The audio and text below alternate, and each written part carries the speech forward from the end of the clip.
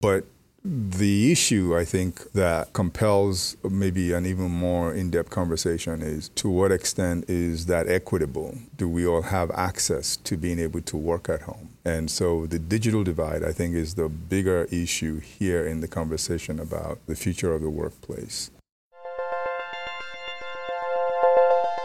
The workforce landscape is rapidly changing, and educators and their institutions need to keep up. Preparing students before they enter the workforce to make our communities and businesses stronger is at the core of getting an education.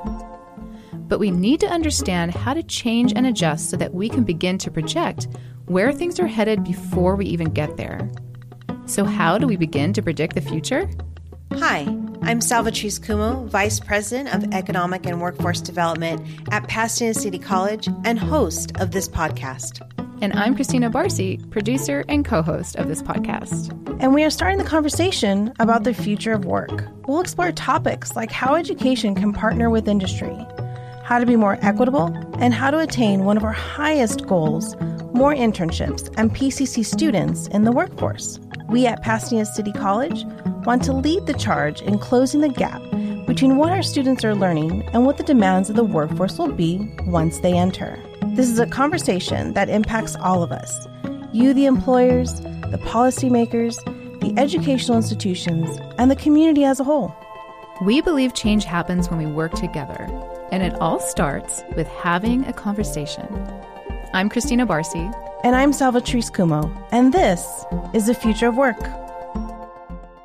Hi, this is Christina Barcy, the executive producer of the show. Before we begin today's episode, we want to wish you happy holidays from all of us at the Future of Work podcast. We decided to do something special this season and share with you our most loved episodes of 2022. The topics range from discussions on new media with Rob Greenlee, the Vice President of Partnerships at Libsyn, to post-secondary career programs with Jennifer Zeisler, the Senior Program Director of Career Readiness at ECMC Foundation, to tackling workforce inequity with Kome Ajise, the Executive Director of Southern California Association of Governments, and so much more. We're so grateful for your listenership and are pleased to bring you your favorite topics once again. And if you are new to the show, this mini-series of 2022 favorites is a great place to start.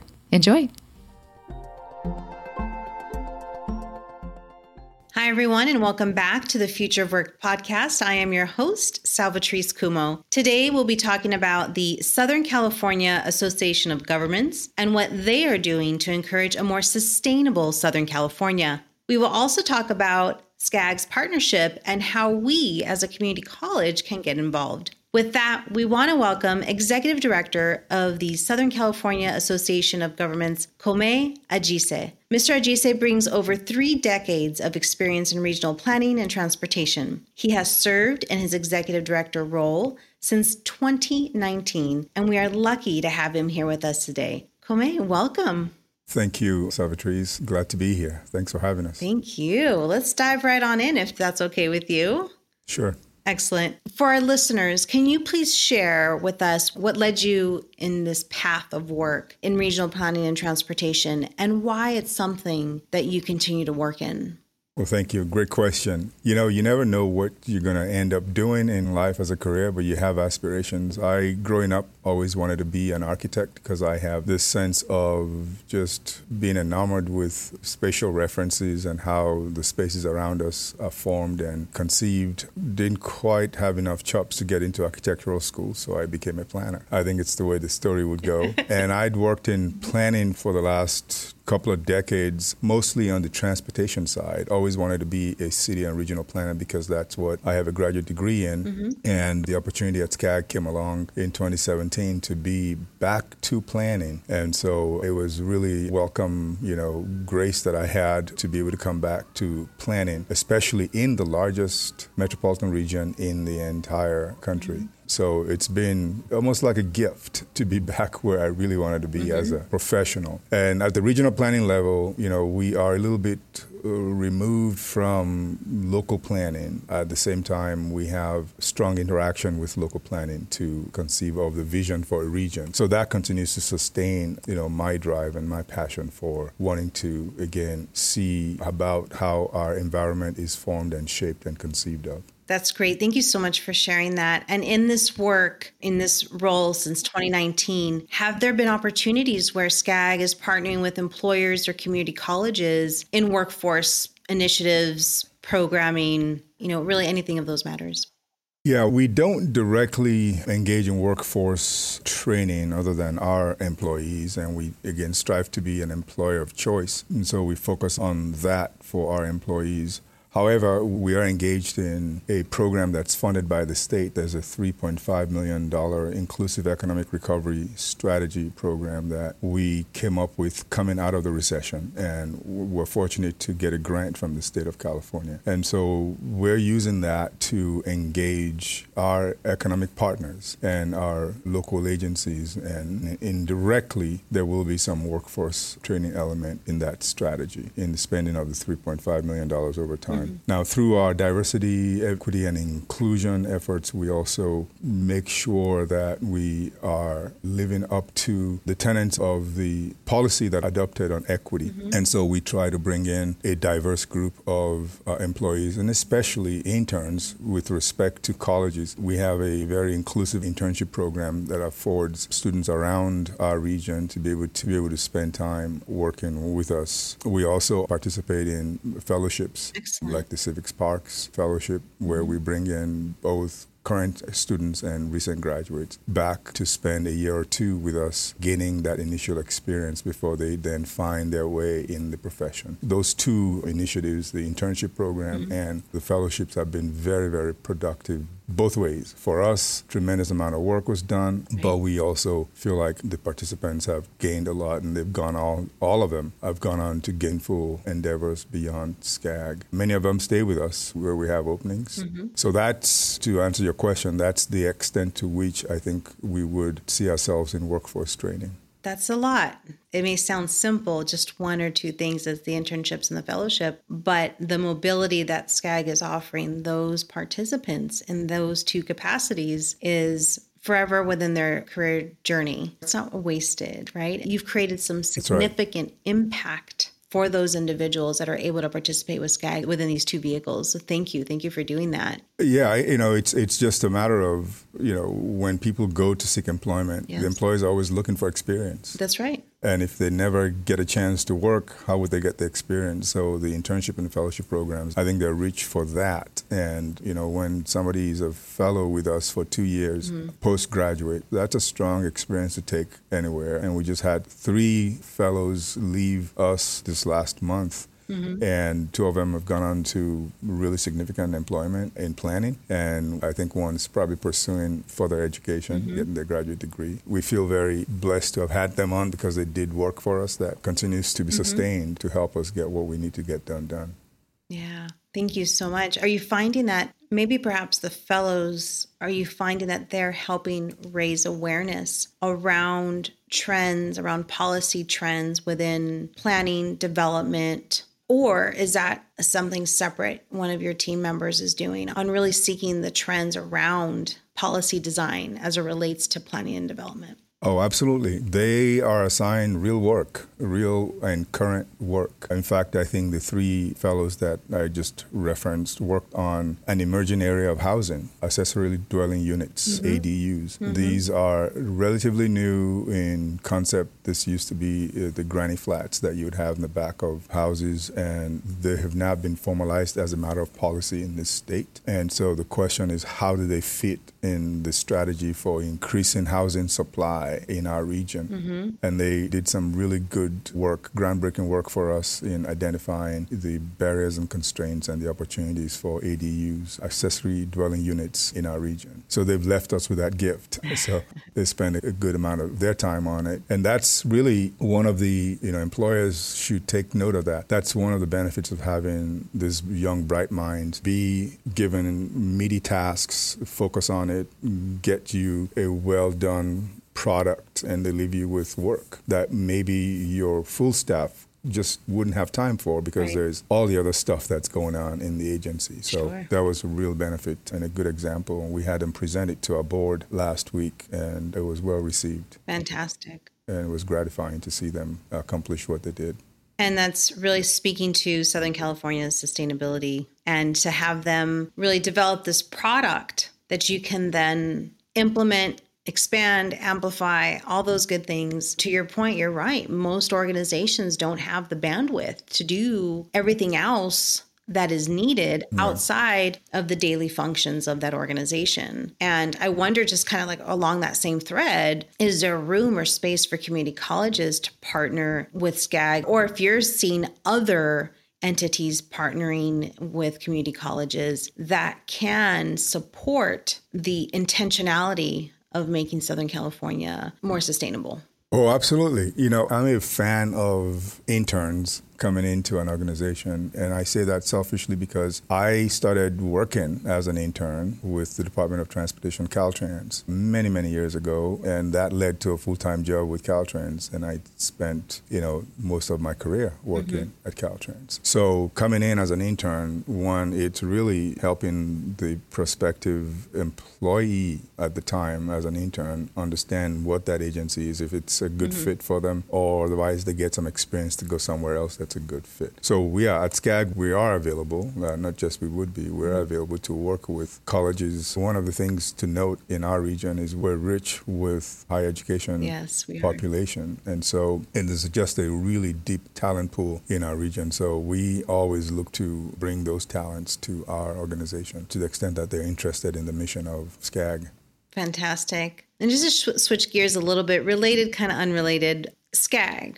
What could we look forward to in the near future? Are there any new projects that you and your team are working on that you'd like to bring to light or share with us today? There are a lot of things going on. We have a very dynamic region. Our region is the 16th largest economy in the world if it were a country by itself. So if you stop to think about 193 or so countries in the world, if you take their economies, we would fit right there in the top 20 just for the 6-county area. So it's a very vibrant economic region, probably the most vibrant in the country. So we have this need to continue to maintain that vitality economically. But on top of that, under the adage of walking and chewing gum at the same time, while we are so focused on the vitality, we must also not forget what makes this region attractive to people. It's the environment.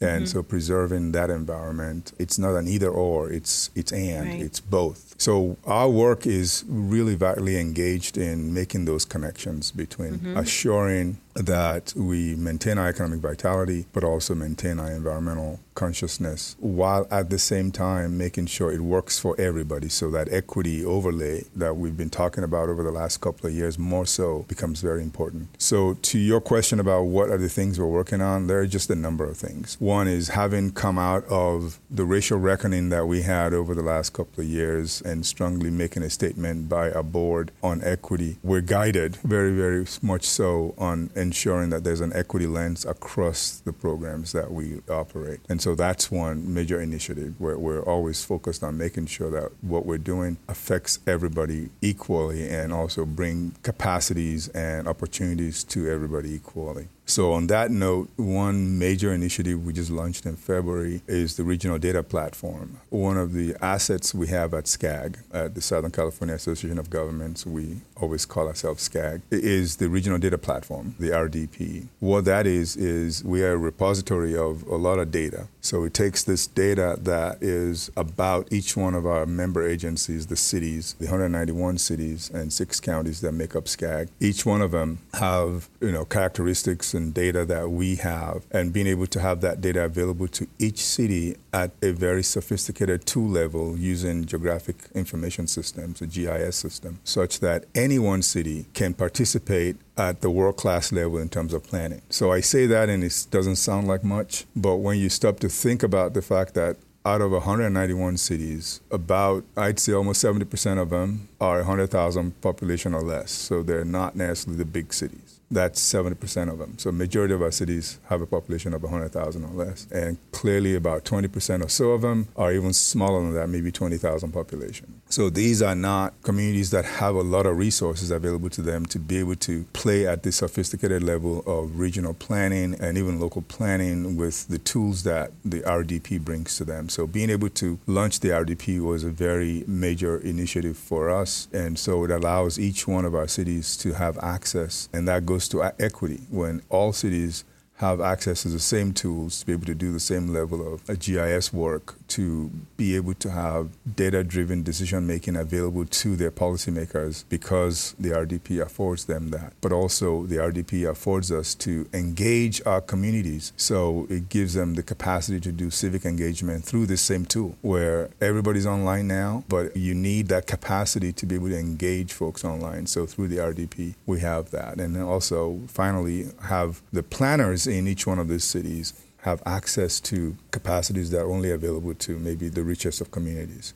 So that's a major initiative that we just launched, and it's getting recognized. In fact, we were given an award on Monday by ESRI at the International User Conference, which was attended by 14,000 people. The award was Making a Difference Award, and we were really proud to have been there to accept that with our board president, Major Harnick from Palm Desert. That's one big initiative that I could put out to respond to your question. Thank you very much. Is there any dialogue or conversation within planning and development? And this may not be appropriate for SCAG or something that SCAG has a pulse on, but I feel like all the cities right now are preparing for the Olympics in 2028. Everyone's getting really excited about it. What role does SCAG play in that? Is there anything happening within the respective preparations for that? Is that an appropriate question or ask? It is. We stand ready to be part of a more in-depth discussion about how we plan for the Olympics. We've had some conversations with principals in it. Obviously, we're not going to be at the center of it, but I think we have capacities and a role to bring to the conversation, given that we cover the region. And the Olympics is not going to be centered in one city. It's going to be across the region, if not different parts of the state for that matter, in terms of events. And how do you get to and from those events is a major mobility issue that I think is right in our wheelhouse. Yep. We are on notice to participate. I think there are some discussions going on that we have been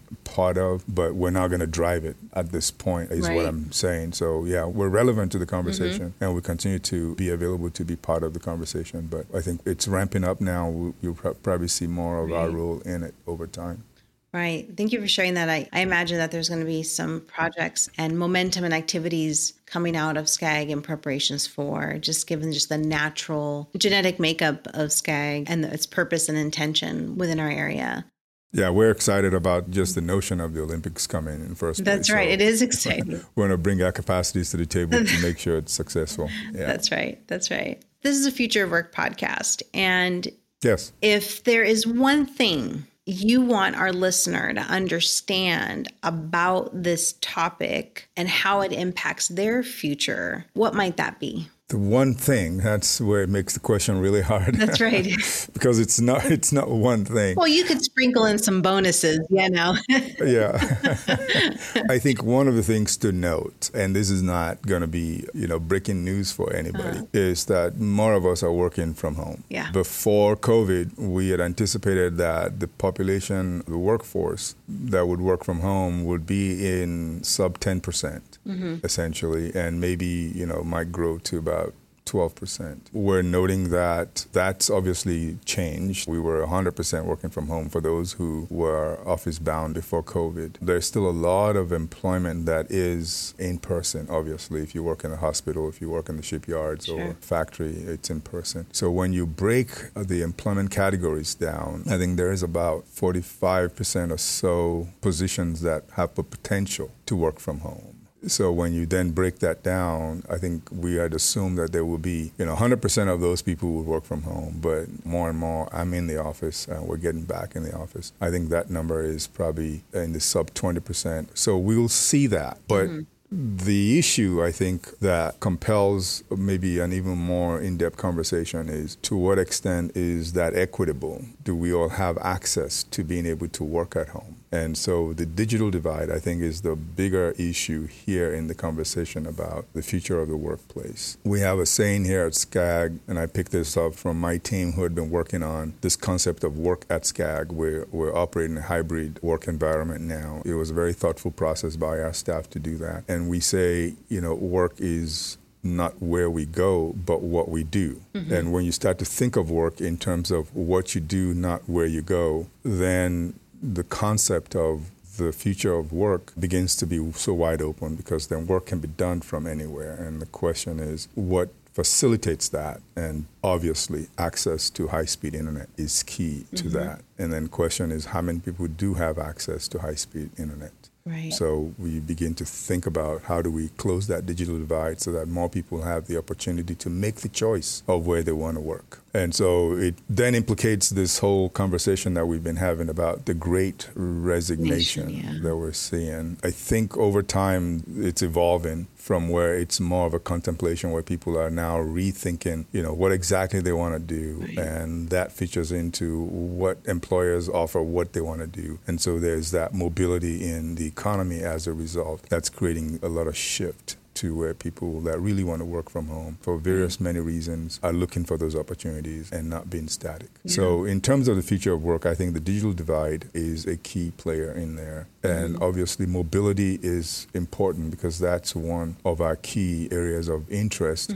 How we move becomes very important as well. Many of our young folks are not necessarily bound by the automobile. We live in a region where we are noted for our highways, but by all means, we know the future of work requires us to be a little bit more diversified in how we move. Right. So the notion of mobility as a service, being able to not necessarily own a car, but if you need a car, you have access to it. But having choice to be able to take transit or scooter or one of the small micro-mobility options available to you, that choice also begins to affect the concept of work into the future. So when you look at our regional planning, we're focused on exactly that, creating choice for folks in terms of how they move. You could have a car.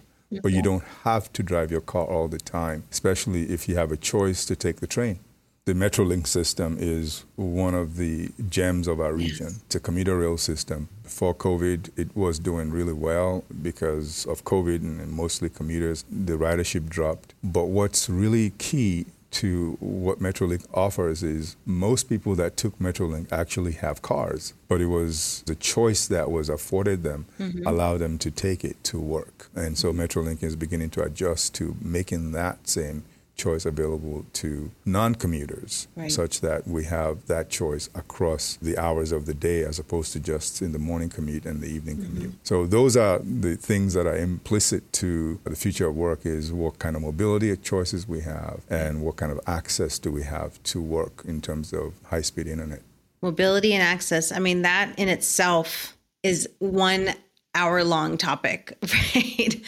It's complex, to say the least, not unreasonable and not unachievable. It is achievable. It just takes system alignment. It takes intentionality. It takes, really good study and bringing good data and good information to bear on decision making such that we make the right choices. That's right.